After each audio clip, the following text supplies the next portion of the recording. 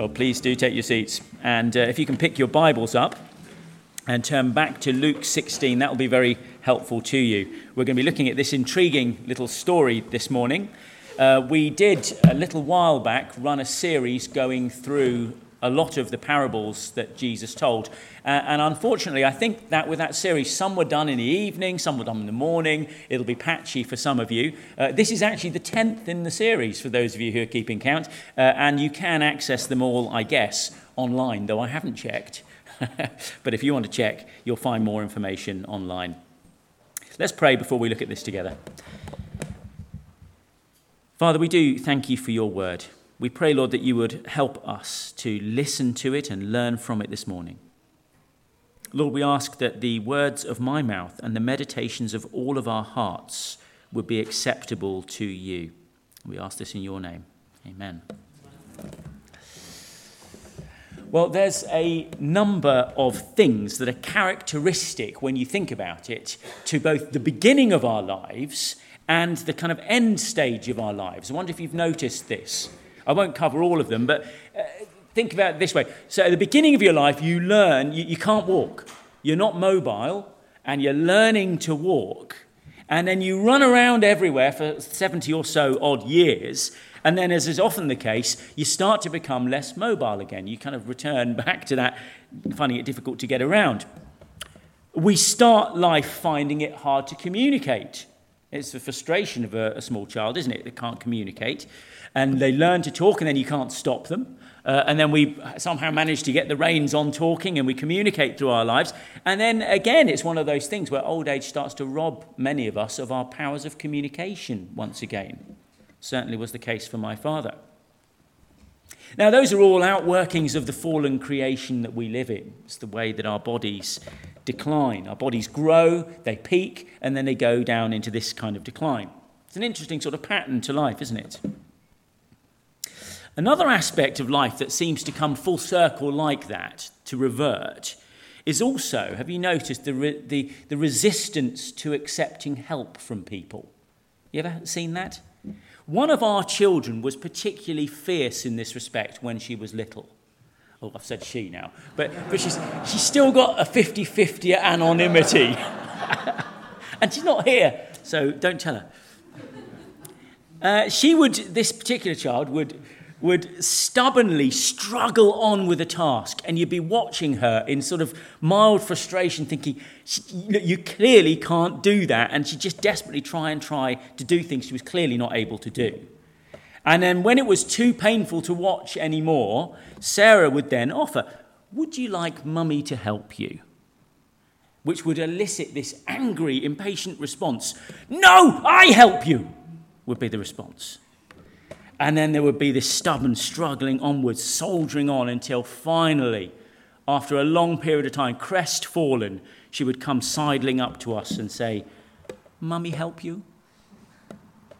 And that sort of thing happens again at the end stage of life, isn't it? Where many of us return to a state where we can't manage to do everything anymore, and reluctance to accept our limitations, reluctance to accept help, seems to return again, doesn't it? And if you don't sort things out, you can end up in a bit of a pickle at the end stage of life where you haven't received help at the right time. Of course, not everyone finds it hard to receive help, but it can be characteristic of the present older generation. So be wary of this. According to one advisory body, here's the reason.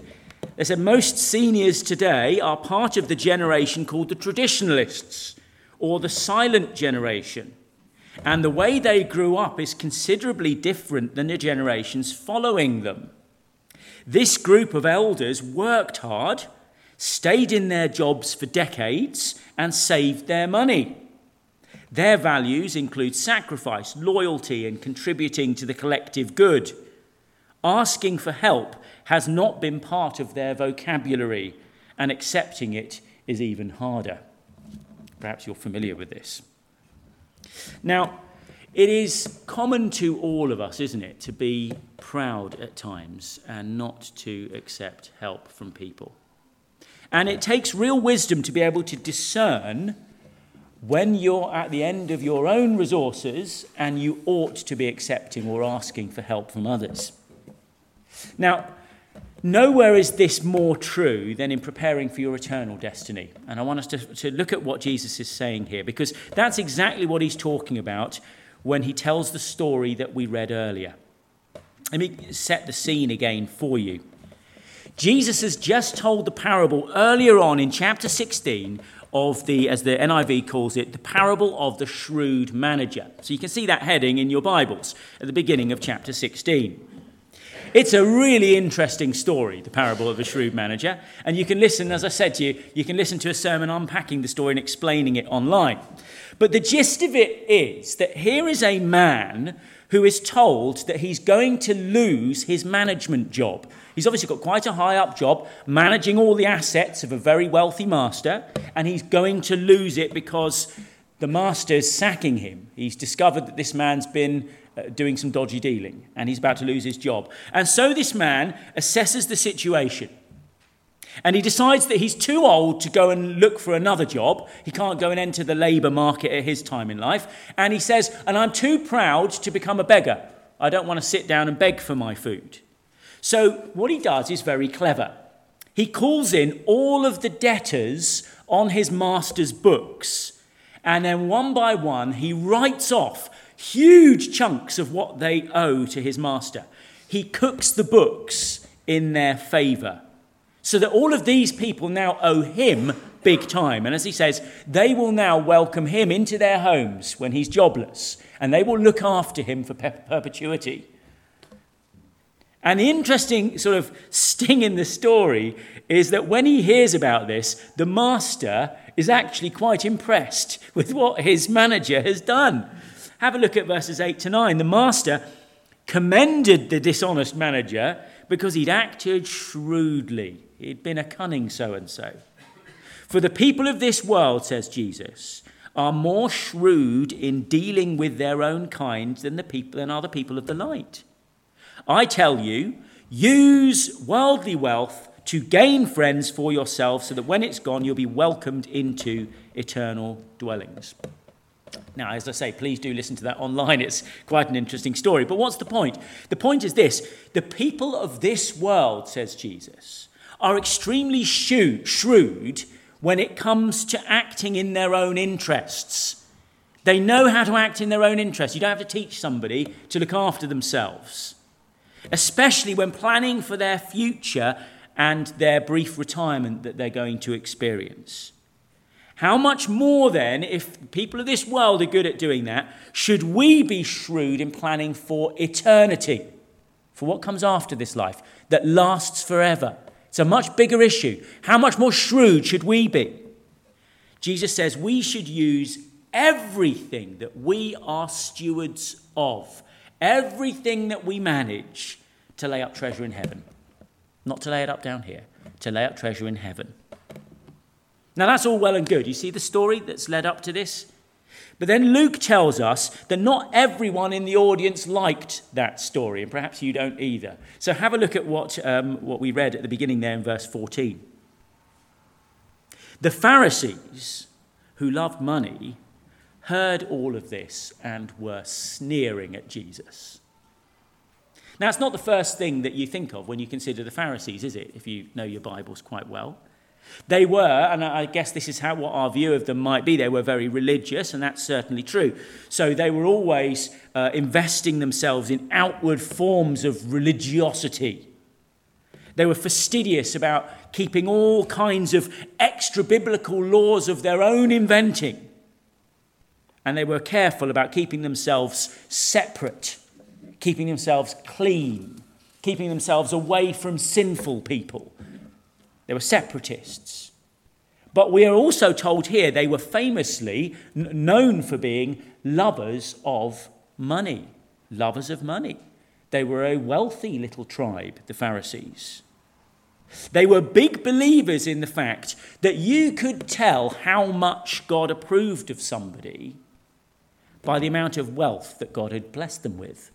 That's the logic, isn't it? And you kind of see that through the Old Testament part of the Bible, don't you? Think of the big names of people who were blessed by God in the Old Testament part of the Bible. They're all wealthy. They all do well. So according to the Pharisees, the kind of person God loves is clean living, religiously observant, exclusive and maintaining distance from sinners and unclean people, and very wealthy. Number 4, very wealthy. That's your ideal citizen as far as the Pharisee is concerned. And incidentally, in their opinion then, Jesus doesn't tick any of the boxes. He just doesn't quite do it for them. And certainly his followers don't. And even more certainly, his groupies, the kind of people he eats with and spends time with, don't tick those boxes either. Now take a look. In verses 15 to 18 that we just read, Jesus, as one writer puts it, here sums up all of his teaching about the Pharisees, the law, the gospel, and true righteousness. That's quite a statement to make, isn't it? He sets them straight, and it's done in a kind of shorthand. And then he's going to follow it up with a story. So have a look with me at verses 15 to 18.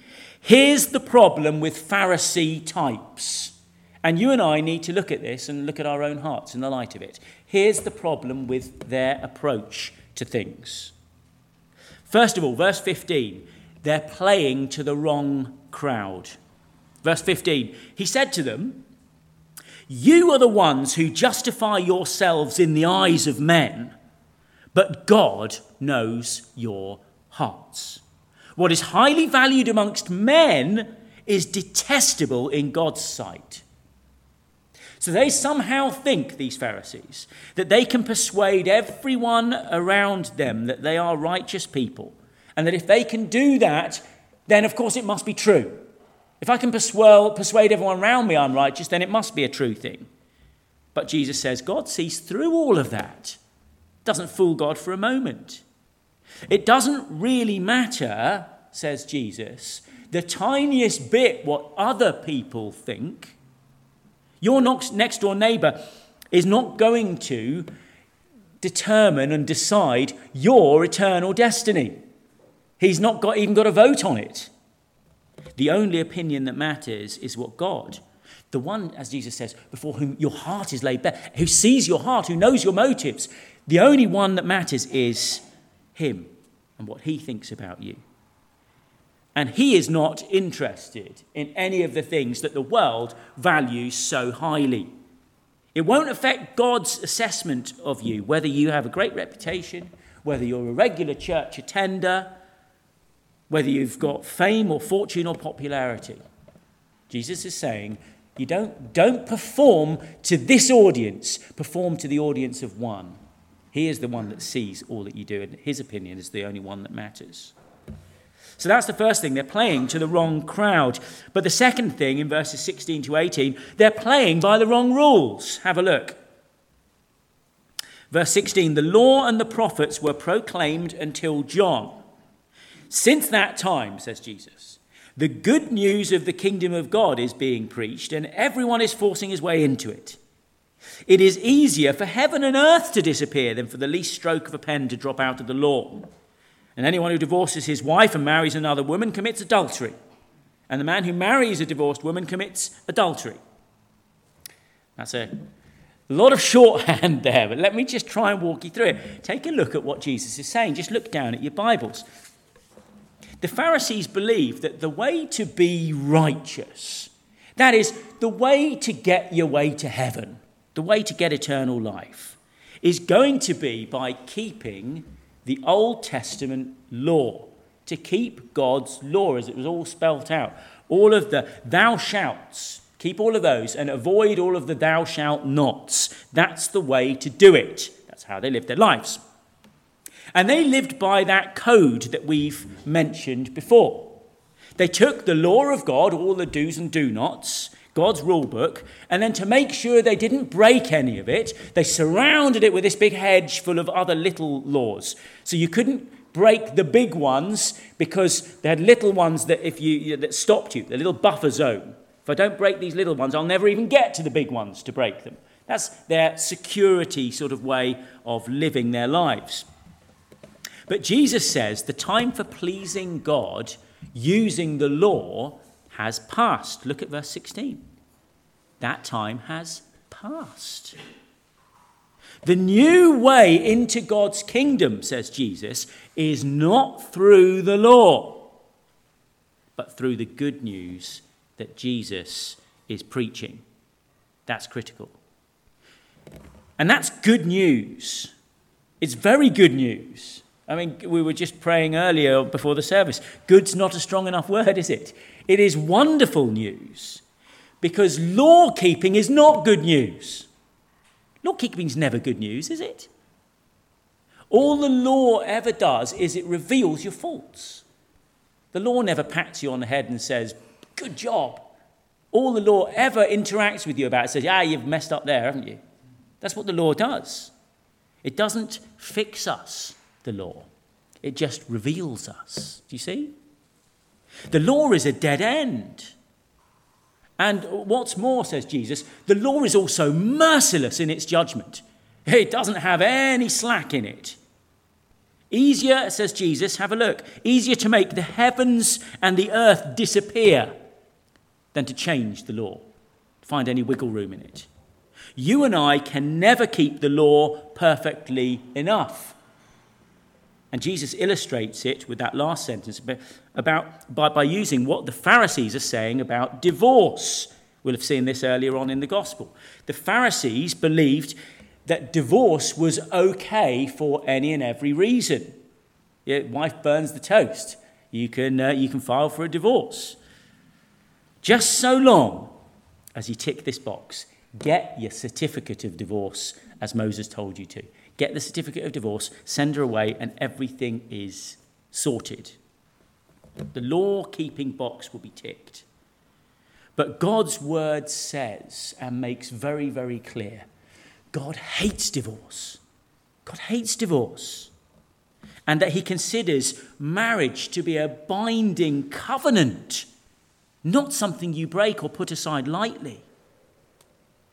Hence, their remarriage after their any reason divorce, says Jesus, constitutes adultery. It's just basically you've legalized adultery.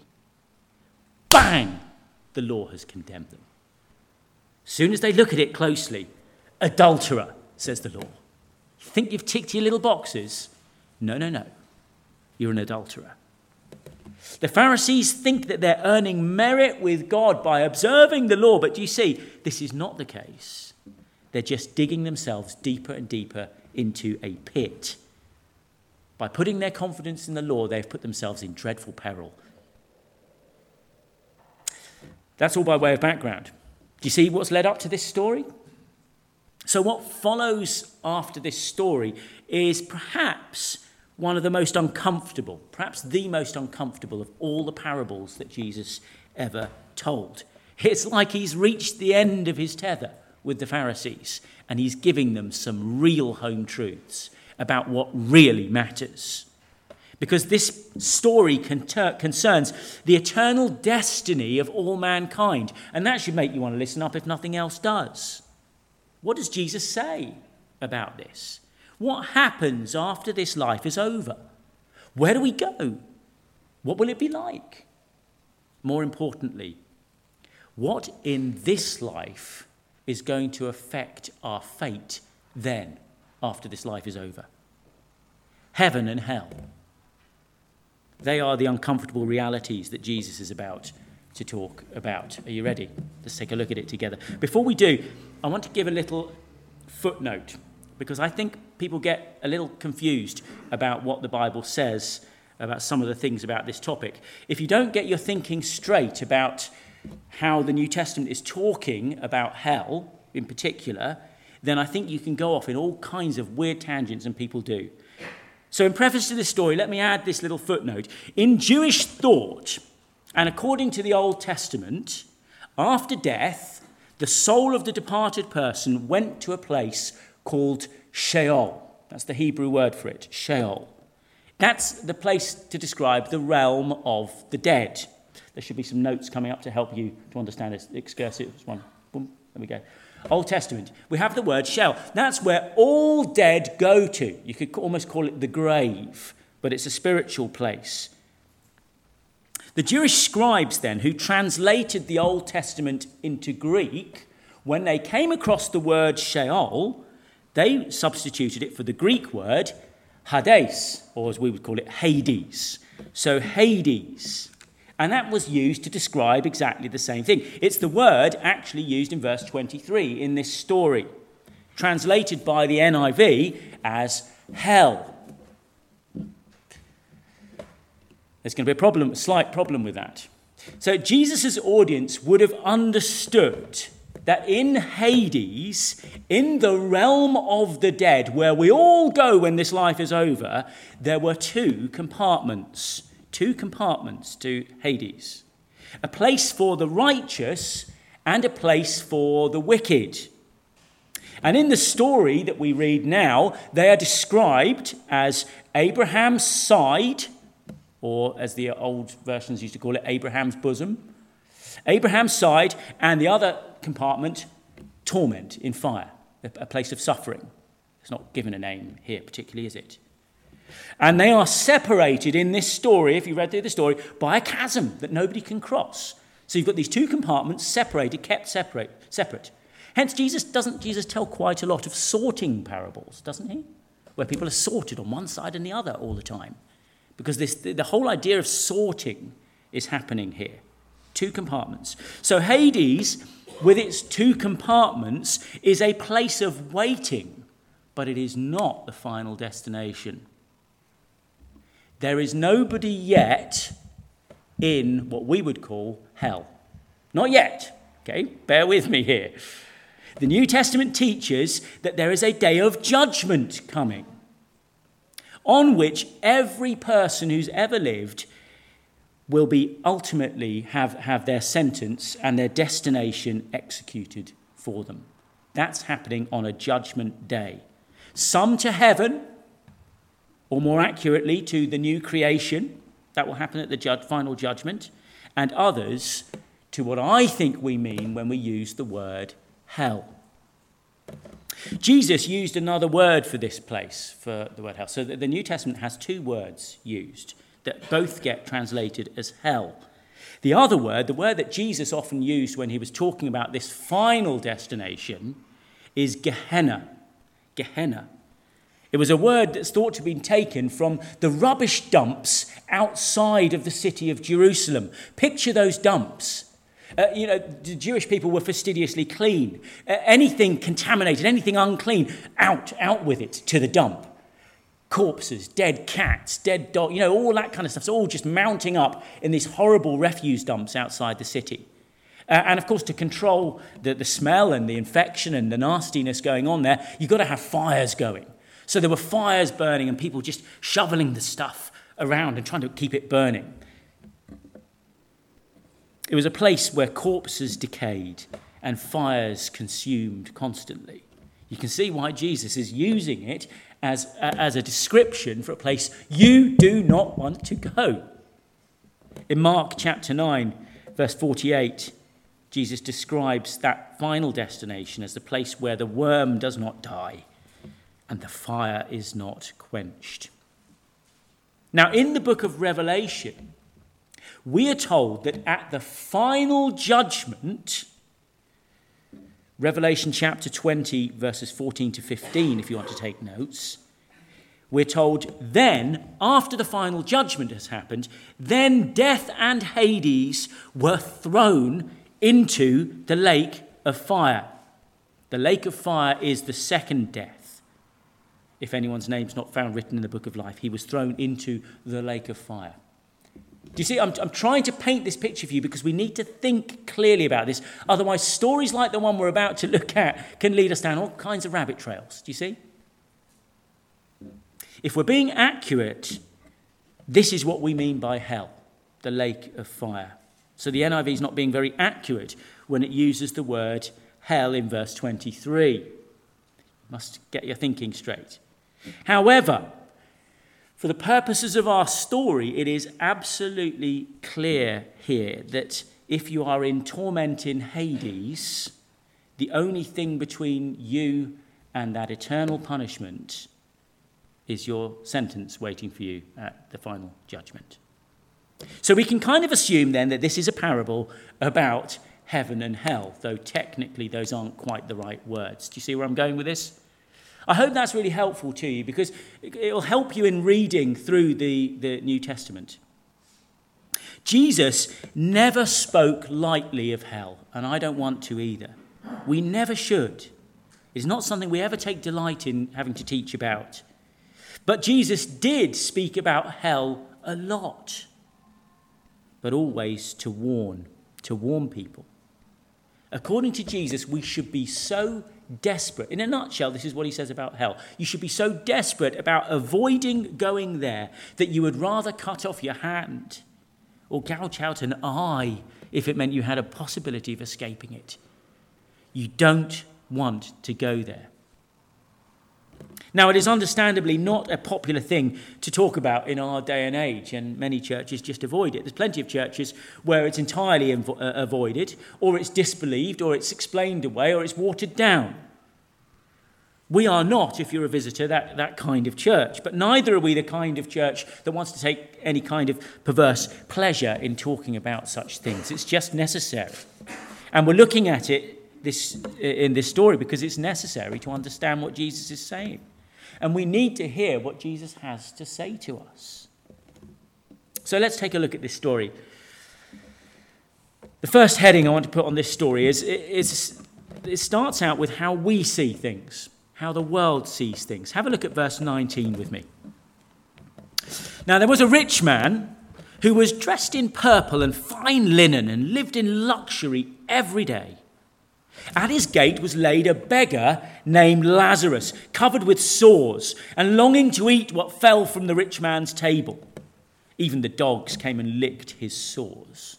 So here we have introduced to us our two main characters from the story. And first of all, we're told about the rich man. And he is fabulously rich. I think that's what Jesus is trying to paint here. His clothes are the clothes of royalty. He's dressed in royal purple. He's getting his clothing from the same supplier as the royal family do. He's wealthy. His home is sumptuous. He lives in luxury, elegance and opulence, feasting every mealtime. Can you picture him? There he is, probably rather large, I would think. A large man dressed in purple. And not only is he fabulously wealthy, he's got pedigree. He's got pedigree in the nation, and he's clearly some kind of a religious man. He's the kind of man that the Pharisees would definitely have approved of. Look at how he keeps on talking to Abraham. Father Abraham, Father Abraham. He's a true Jew, a son of Abraham. He's clean and he's blessed. And he keeps unclean things at a safe distance. That's the rich man. Speaking of which, there is Lazarus, the unclean thing. Lazarus, we're told, is a beggar who lives at the rich man's gate. He's never been beyond those gates because he is clearly under God's curse, at least as far as the Pharisees would have seen it. This man is covered with sores. He's naked enough that the local dogs have taken an interest in his wounds and they're licking him. Lazarus, we're told, dreams of the day when this rich man might just take the smallest bit of pity on the misery that lies outside his gates and send maybe perhaps just a few crumbs from his table. Well, I don't know if you've visited Haddon Hall. I went for the first time a few weeks back and I can highly recommend it. It's a lovely place. If you're a holidaymaker, there's like about 50 films that were filmed at Haddon Hall. It's very interesting. In one of the cellars underneath the building is a room full of boxes, poor boxes. These were boxes that were used to put all the scraps of the kitchens from all of the large houses around the country, all the manor houses. They put all their scraps into this box, and then the box would be carried to the gates so that the poor could have the food from the tables of the rich people. But Lazarus was never so lucky. He had nothing that this world valued, and eventually, we're told, his life just ebbs away. Now, we would look at these two men, and I'm guessing Jesus' audience would do the same, and we would make certain kinds of judgments about them just on their surface value. Perhaps negatively, perhaps positively. But our opinions, says Jesus, wouldn't matter one bit. When all was said and done, and the grim reaper had been about his business, we discover the reality. We've seen how we see things. Now let's look at how God sees things. Have a look with me, verse 22. The time came when the beggar died, and the angels carried him to Abraham's side. And the rich man also died and was buried. And in hell, where he was in torment, he looked up and saw Abraham far away with Lazarus by his side. So he called to him, Father Abraham, have pity on me, and send Lazarus to dip the tip of his finger in water and cool my tongue, because I'm in agony in this fire. But Abraham replied, Son, remember that in your lifetime you received your good things, while Lazarus received bad things. But now he is comforted here, and you are in agony.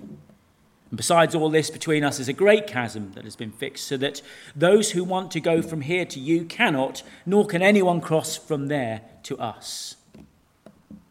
This is the sting in the tail. Do you see it? I wonder whether Jesus' audience did. It's this role reversal thing that happens. It turns out that the righteous one in the story was Lazarus, and the rich man ends up in hell. Interestingly, other than ignoring the obvious needs of the poor man at his gate, we're told of no gross or notorious sin committed by this man. He's not Hitler, is he? And yet he is terribly lost. In outward appearance, he might have seemed like a fine, religious, upstanding citizen in this life. But it wasn't what he did so much as what he neglected to do that sealed his fate. God's law needs to be kept in the heart. If that's the route you're taking, not just outwardly to impress others. To be righteous under the law means that we must love God with all our heart, soul, mind, and strength. And we must love our neighbour, the one sitting at our gates, like we love ourselves. And no one can keep a law like that. All the law will do is condemn those who strive to keep it. Well, this is not the fate of Lazarus. Abraham's side describes the position of honour at Abraham's table. That's quite something, isn't it? He's the guest of honour. Why is he the guest of honour?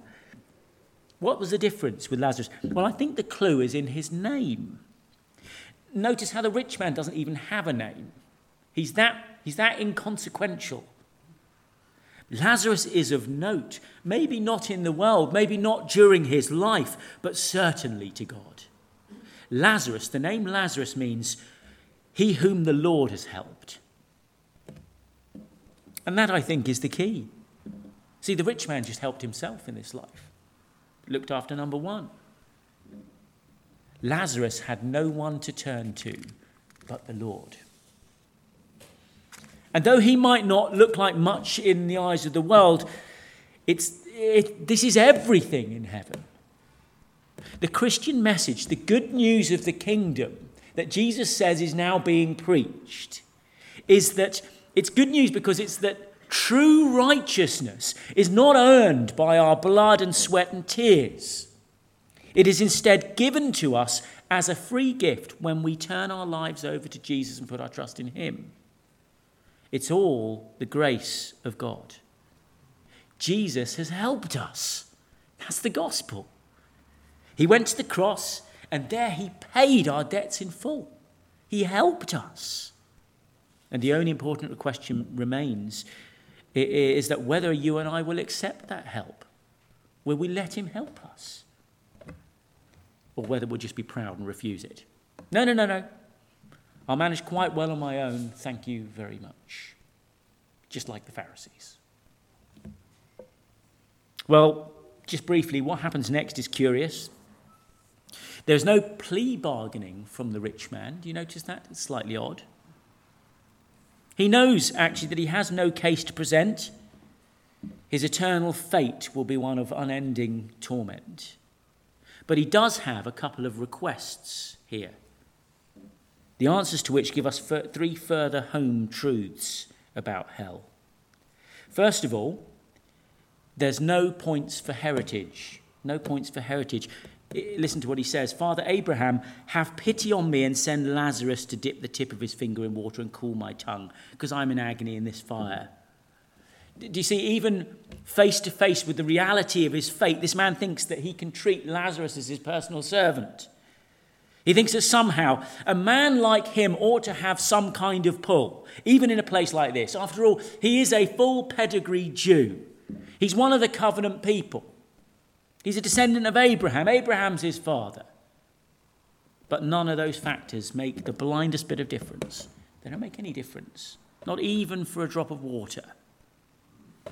Righteousness is not passed on through your genes. As John the Baptist told the crowds at the beginning of Luke's gospel, listen, produce fruit in keeping with repentance, and do not begin to say to yourselves, we have Abraham as our father. For I tell you that out of these stones, God can raise up children for Abraham.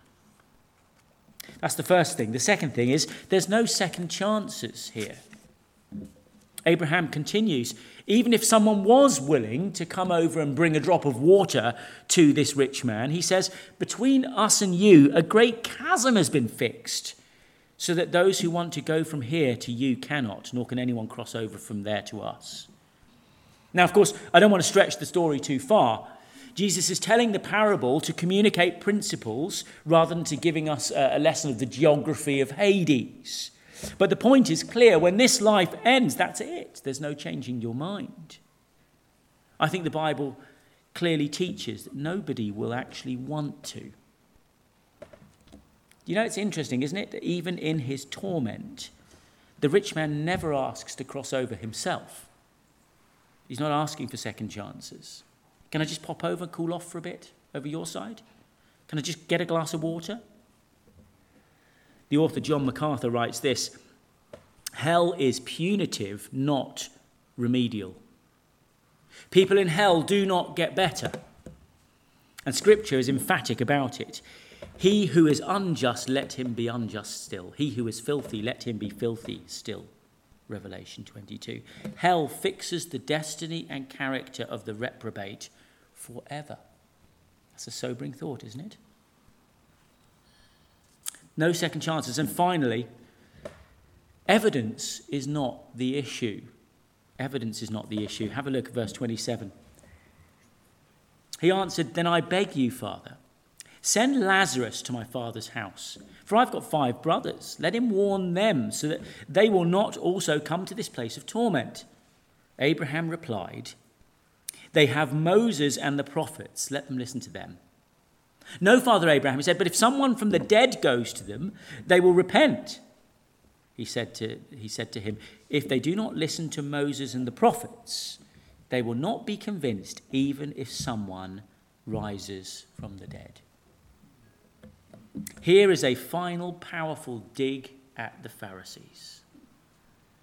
The rich man did not end up in hell because of a lack of information. It's not because he'd had no warnings. Moses and the prophets, the Old Testament scriptures, were read every Sabbath at the synagogue. Jesus taught that all of those scriptures pointed to him. Everything was fulfilled in him. He declared himself to be the fulfillment of the Old Testament hope of rescue, of salvation. And his actions and his words confirmed it every day in front of the crowds. Would a visitation from beyond the grave seal the deal finally? Would that one final sign do it? Well, in Matthew chapter 28, right at the end of his gospel, we read that immediately after Jesus' resurrection, listen, some of the guards, we're told, went into the city and reported to the chief priests everything that had happened.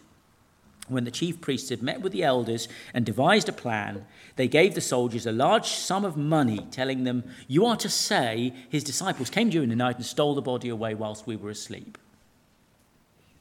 No miracle, no matter how incredible that miracle might be, will convince anyone who has heard and understood the message of the scriptures and rejected it anyway. That is the power of the gospel. It always takes a supernatural act of God. in his great grace to open eyes that are blinded to the gospel. So how about you? Will you listen to Jesus as he warns about heaven and hell? Will you listen to him? What are you trusting? Are you like the rich man? Are you like those Pharisees, trusting in your own goodness? Trusting that you can do it on your own? You don't need any help from anyone, thank you very much. Are you trusting your decency, your moral uprightness, something about you that's going to do it? Or will you be like Lazarus? The world might think what it likes of a Lazarus, but he knows that the Lord is his helper. Nothing in my hands I bring. Simply to the cross I cling. Naked come to thee for dress. Helpless look to thee for grace. Foul I to the fountain fly. Wash me, Saviour, or I die.